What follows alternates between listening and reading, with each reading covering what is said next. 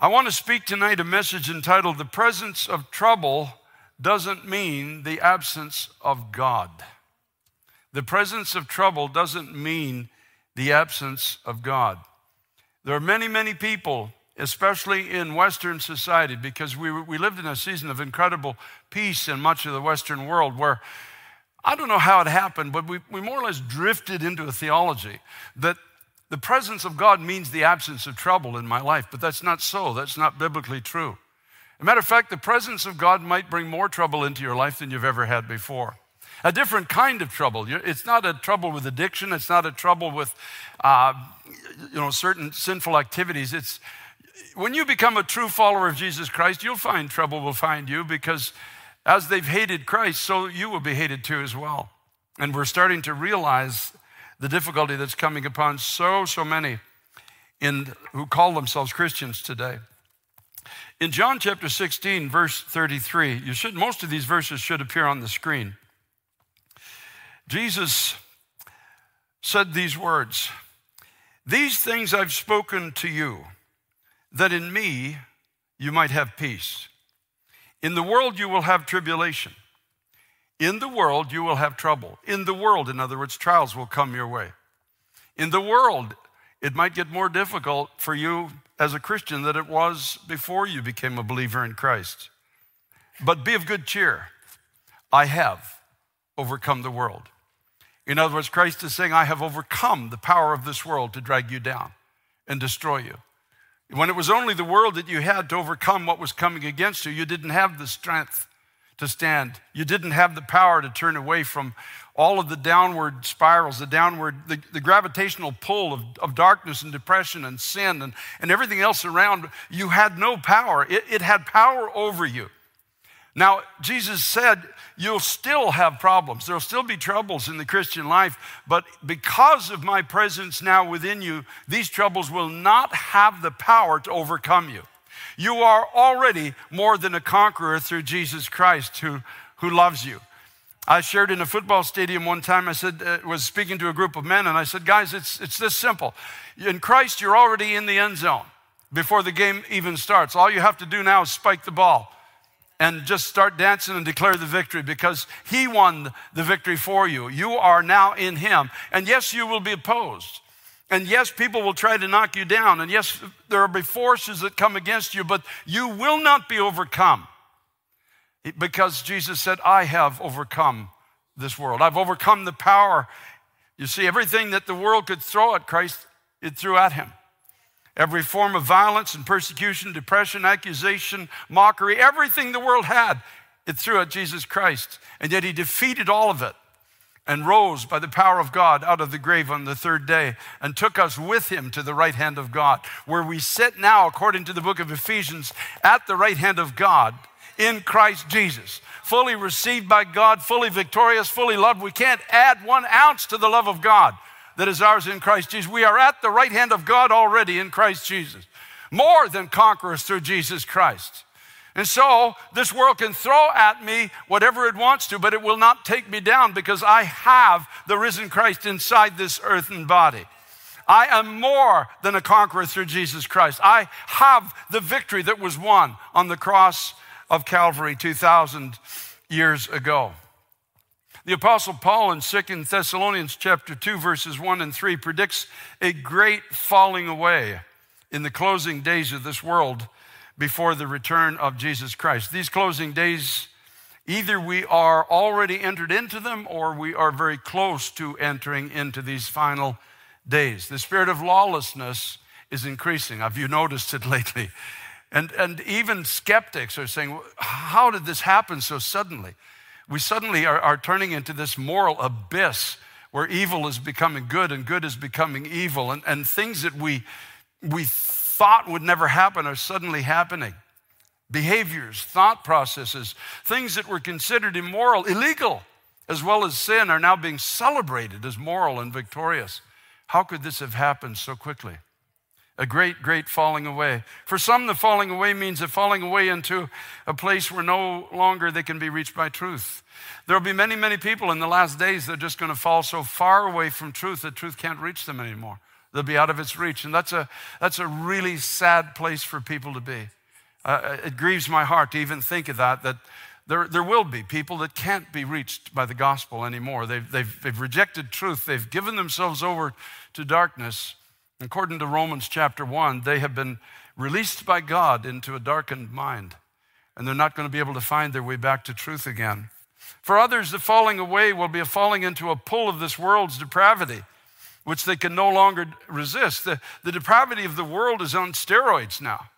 The depravity, I feel like this world is becoming hell's waiting room. How else do you describe it? The evil that's going on, and the evil that is increasing almost daily. And there will be a falling away of people who had a form of morality, I guess. They had I can't even fathom people bringing their children into seeing these drag queens dance before them. It's inconceivable that in this society that parents would take their children into these evil places and allow this to be propagated before their sons and daughters as if somehow this is virtuous. They're falling. This world's gravity of sin is pulling them down into depravity that they can no longer resist. They have no power within themselves to resist it. But sadly, a falling away from confidence and trust in a Savior that many thought they were following. This will be the portion of much of what professed to be that which follows Jesus Christ. It's, may I call it just nominal church or very, very Christian light, may I call it that. People thought they were following a Savior, and they thought they understood who this Savior was.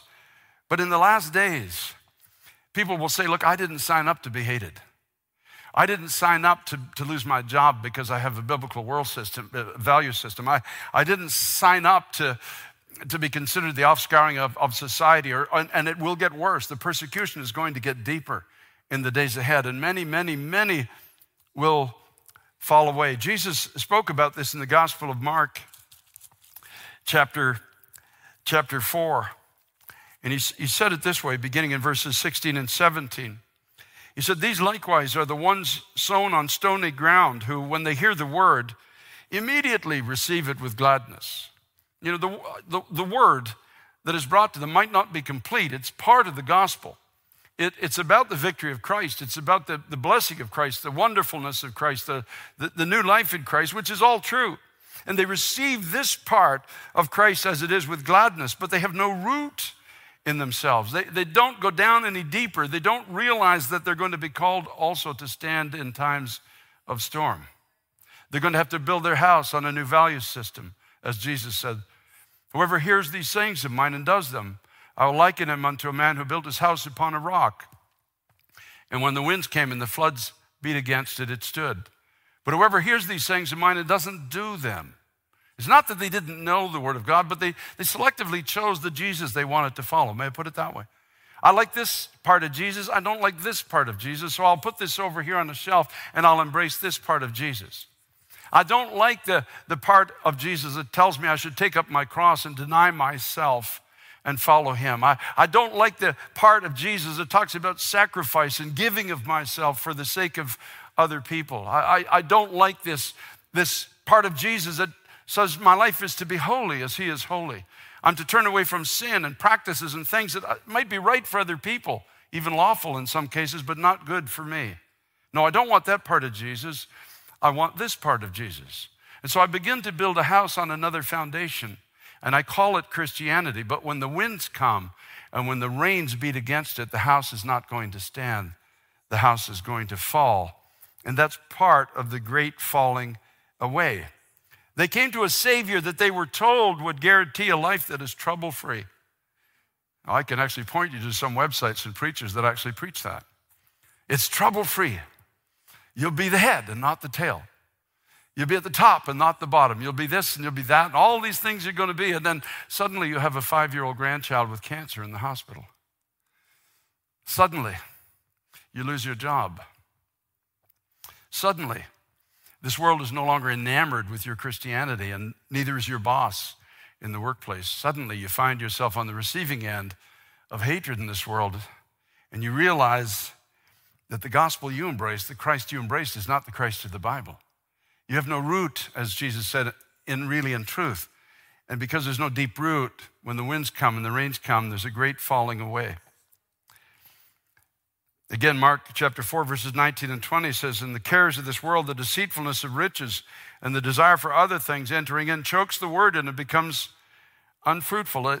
Many have come to a Savior that promised them guaranteed prosperity. Guaranteed. Guaranteed. You give $1,000 and God owes you 100,000 back. I've actually heard that. Or 10,000, depends on what level of deception they're embracing. I've heard all of that stuff. You know, God owes you because you give to him. God doesn't owe you or me anything. He gave us his blood. He gave us his life on the cross. Because of his sacrifice, he wrote our names down in a book of eternal life. He owes me nothing. He doesn't owe me good health. He doesn't owe me a new car. I thank God if I have some of those things, but he doesn't owe me any of these things. And if any of these things are taken out of my life, God is still God. Nothing changes. Hallelujah to the Lamb of God. My name is still written in the Lamb's Book of Life. Heaven is still my home. I still have a mansion on a street of gold with my name on the door. I will still rule and reign with Christ for all of eternity. Let the rains come, let the floods come, let the winds blow. My name is written in heaven, and heaven is my eternal home by the grace of God. That's my strength. Though, and he said, in this world you will have tribulation. In this world, trouble will try to take your confidence away. In this world, the storms will beat against you. In this world, you'll have to fight against the thoughts that war against your mind. In this world, someday you might be healthy today, but that won't be forever. In this world, you will have tribulation, but be of good cheer. You are in me. I am in you. My victory is your victory. I sit at the right hand of the Father. Every name that is named, all power, authority, and dominion is under my foot and under my authority. And you are my body, and I am the head. You are already more than a conqueror. You are already victorious because of what I did for you on the cross. 1 Timothy chapter 6, in verse 3, Paul says these words. If anyone teaches otherwise and does not consent to wholesome words, even the words of our Lord Jesus Christ, and to the doctrine which accords with godliness, he's proud, knowing nothing, but is obsessed with disputes and arguments over words, from which come envy, strife, revilings, evil suspicions, useless wranglings of men of corrupt minds, and destitute of the truth, who suppose that godliness is a means of gain. Isn't that amazing? Paul says those who preach that godliness is a means for personal gain are destitute of the truth and of corrupt minds. And he says, from such withdraw yourself. Godliness with contentment is great gain. We brought nothing into this world, and it is certain we can carry nothing out. I have never seen a hearse with a U-Haul behind it. All the years and all the funerals I have done. It is certain that you will leave the way you came. I will leave. The only thing I can take with me to heaven is you. That's the only thing. My children, my grandchildren, my nephews, my nieces, every person God ever sets before me. You're the only thing I can take with me. I can't take anything else. It will all be left behind for somebody else until it rusts and goes back into the ground itself. And having food and clothing, with these we shall be content. But those who desire to be rich fall into temptation and the snare, into many foolish and harmful lusts, which drown men in destruction and perdition. For the love of money is a root of all kinds of evil, for which some have strayed from the faith in their greediness and pierced themselves through with many sorrows. Beware of the preaching of this other Jesus. You see, it's been a Jesus that's been largely accepted in America in the last 2, 3, 4 decades. But that Jesus is about to come crashing down. That is not the real Jesus. In this world you shall have tribulation. You might have money for a season, but you shall have tribulation. And folks, don't put your trust in your bank account, because those things might be going into the sea very, very shortly as well. Those who are unstable and preach the gospel will take even a greeting and turn it into a doctrine. In the third epistle of John, John the beloved says, to the beloved Gaius, whom I love in truth, he said, beloved, I pray that you may prosper in all things and be in health, just as your soul prospers. And they'll take that verse and create a whole theology around it. And it was only a greeting. It was only a greeting. It was like me writing to you and saying, I hope all is well. And you taking that and making a doctrine out of it and saying, according to Pastor Carter, everything should be well if you're a Christian. No, it was just a greeting. He said, I pray that you may prosper in all things and be in health, even as your soul prospers. And yet the unstable will take a verse like that and will create another concept of Christianity out of it that won't stand in the storm, because what happens to you if you believe this and your health goes? Folks, the one thing you can all be sure of here, if Christ doesn't come in the next 40 years, most everybody here will be dead. There's a point where your health goes. There's a point where your heart fails. There's a point where this old body just gives up and gives in. Thank God. Thank God. Would you still want to be here 1,000 years from now? No, not me either.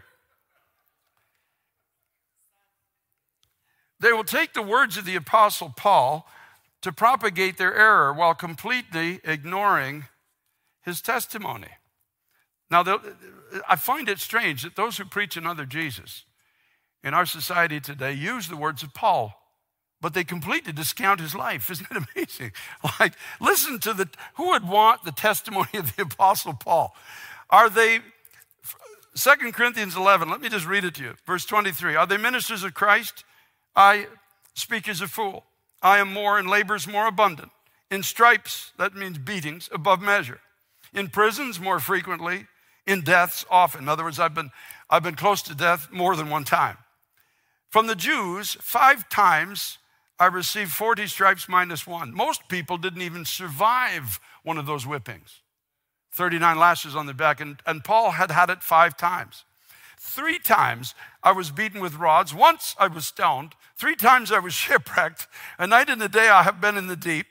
In journeyings often, in perils of waters, in perils of robbers, in perils of my own countrymen, in perils of the Gentiles, in perils in the city, in perils in the wilderness, in perils in the sea, in perils among false brethren, in weariness and toil, and sleeplessness often, in hunger and thirst, in fastings often, in cold and nakedness, besides the other things what comes upon me daily, my deep concern for all the churches. But this is the man who said, I can do all things through Christ who strengthens me.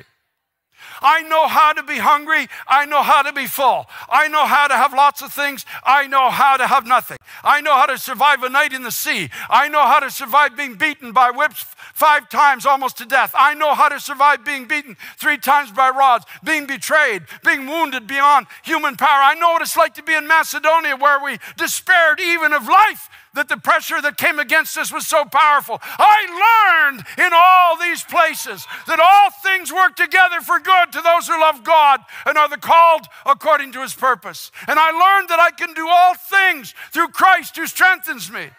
I learned that there's no mountain, there's no valley, there's nothing that can come against me. There's no name that is named, no devil of hell that can take me away from the love of God, which is mine in Christ Jesus. Hallelujah to the Lamb of God. Glory to the name of Jesus. Glory to the name of Jesus. In this world, you shall have tribulation. Settle it. But let your roots go down deep, because Jesus Christ said, I will never leave you or forsake you. Jesus Christ said, whatever you need, when you ask in prayer, believing, you shall receive. We're not talking about a finer car and a bigger this and a better that and a deeper personality and all the rest of these things. We're talking about whatever you need. And I can hear Paul, God, I need grace. And God answers his prayer by sending Titus to him to comfort him. Whatever you need on this journey, you ask. When the waves start beating against your house, when the winds are blowing against your mind, when your body is craving things that you left behind, call out to me and I will answer you. And I will show you great and mighty things. Hallelujah. Hallelujah. Hallelujah. I say with all my heart, it's time for the real Jesus to rise among his church. It's time for the real church to rise. It's time for the praises of God to be sung again. It's time for the glory of God to be known again through his people. It's time for us to be lights in this darkened generation. It's time for us to have a song, as David the psalmist talks about, that is so pronounced and so powerful that people see it before it's even sung. It's time to let God be God and let him give us the strength. Jesus said, I have overcome everything that this world throws against you, and you will not be taken down. You will not falter. You will not fail. You will not be trampled upon. You will not be overcome, because I am in you. And if you can hear this, he intertwines the very honor of his name in keeping you. He looks at you and says, I won't let you go because the honor of my name is at stake. I will not let evil triumph over you if you'll call out to me. I will indwell you, forgive you, and lift you, and empower you.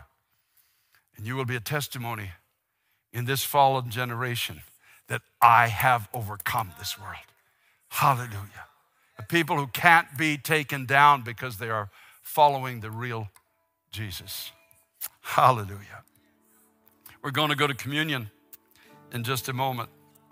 And I want to, instead of reading the typical scripture that I read during communion time, I want to read Romans chapter 8, the confession of the Apostle Paul before we go to communion, where Paul says these words. What shall we say to these things? If God is for us, who can be against us? Come on now. Come on now. If God is for us, who can be against us? Tonight you need to go to your room and say, devil, did you hear that? Did you hear that tonight? Did you hear that? Did you hear what was read from the Word of God? If God be for me, who can be against me? Who do you think you are? Who do you think you are to try to tell me you can take me down? Or you can take away my song, or you can destroy my testimony, or you can cause me to fall away. Who do you think you are? God is for me. God is for me. And when the Word of God says, who can be against us, that included you, Satan. Included every devil of hell you'll ever send against me, against my life, my home, my heart, my family. He who did not spare his own son, but delivered him up for us all, how shall he not with him also freely give us all things? And Paul is saying, if God didn't withhold his son, why would he withhold anything from you?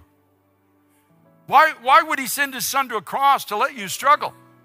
Or let your enemies triumph over you? Or let you be drawn away from the security and the strength that is found in Christ? Of course he wouldn't. How will he not freely give you what you need if he wouldn't withhold him? And who shall bring a charge against God's elect? It's God who justifies. Who is it who condemns? In other words, Paul's asking rhetorical questions. He already knows the answer, but who has the power to condemn what God has justified? Who has the power to call unclean what God has cleansed? Who has the power to tell you you won't make it to the end when God says you will make it? I'll carry you there. I'll keep you in the center of my Father's hand. And Jesus said, I'm telling you, no one can take you out of my Father's hand. It's Christ who died, and furthermore, who's also risen, who's even at the right hand of God, who also makes intercession for us. Who shall separate us from the love of Christ? Now, these are words from the man who was beaten, stoned, shipwrecked. You understand all the things he went through. These are the words that were in his heart. This is the foundation that kept him. Who shall separate us from the love of Christ? Shall tribulation or distress or persecution or famine or nakedness or peril or sword? As it is written, for your sake we are killed all the day long, and we are accounted as sheep for the slaughter. But in all these things yet we are more than conquerors through him that loved us. For I am persuaded that neither death, nor life, nor angels, nor principalities, nor powers, nor things present, nor things to come, nor height, nor depth, nor any other created thing shall be able to separate us from the love of God which is in Christ Jesus our Lord. Paul could say with us tonight, in this world I've had tribulation, but I am of good cheer. For he who lives within me has overcome this world. And I have been given a power that's not found in humanity. It's not found in the strongest of men or women. It's found in God. It's found in the weakest among us who have opened our hearts to the strongest among us, Christ, our Savior. And so tonight, for those that are listening online and you've come in looking for a way out of your trouble, I have good news for you. And bad news, I guess. I don't know. But the good news is you can get out of your present trouble through Christ. There will be other trouble come your way, but it won't be the same as what you're going through now. Do you understand? Right now, you're fighting to get out of depression, off drugs. You're fighting for your marriage to be saved. All these other things. He will set you free from that. And then you will come into an opposition because you are a follower of Christ. That's a given. This world hates him and will hate you because of it. But you won't be overcome. You see, where you are tonight, without Christ, you will be overcome. But in Christ, you won't be overcome. So I'm not going to make a false promise to you tonight that you won't have trouble in the future, because then I would be a liar and it wouldn't be true. Trouble comes everybody's way. Heartache knocks on every door. But the promise is that because of Christ, you will not be overcome. He overcame this world. Hallelujah. Pray this simple prayer with me tonight. Lord Jesus Christ, I open my heart to you.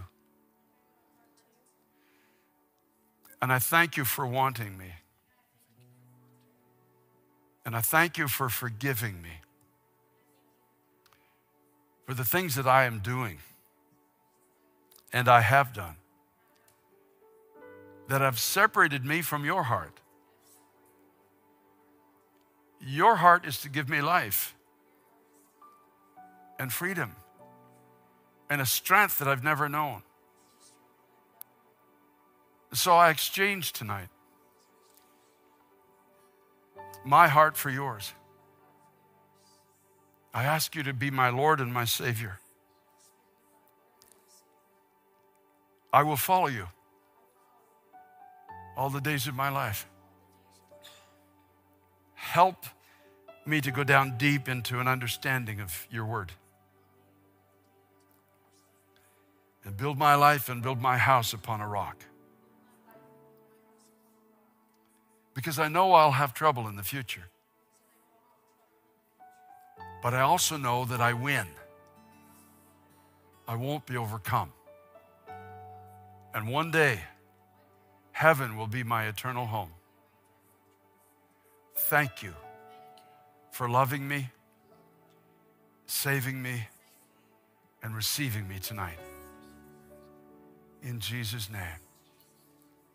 Now, for those at home, I just have a sense, just raise your hands and just say, thank you, Jesus. Thank you for setting me free. Thank you for hearing my cry. Thank you, God, for giving me hope even in the midst of my trials. Thank you for giving me a promise of strength that is deeper than my own. Thank you for coming to me in my poverty and my pain and offering me eternal life.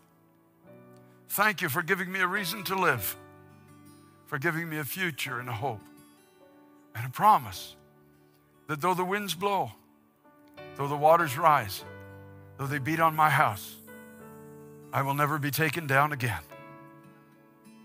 For I've built my life on you, the Lord of all the universe and the King of all glory. God, thank you. God, thank you. God, thank you. In Jesus' name. We're going to sing one song, then we're going to come to the communion table to celebrate the victory of Christ for you tonight. And if you've made that prayer a reality in your life tonight, just text the word decided to 51,000. And a video will come your way to help you to understand what you need to do now. We love you tonight. Thank God for you. See you in just a moment.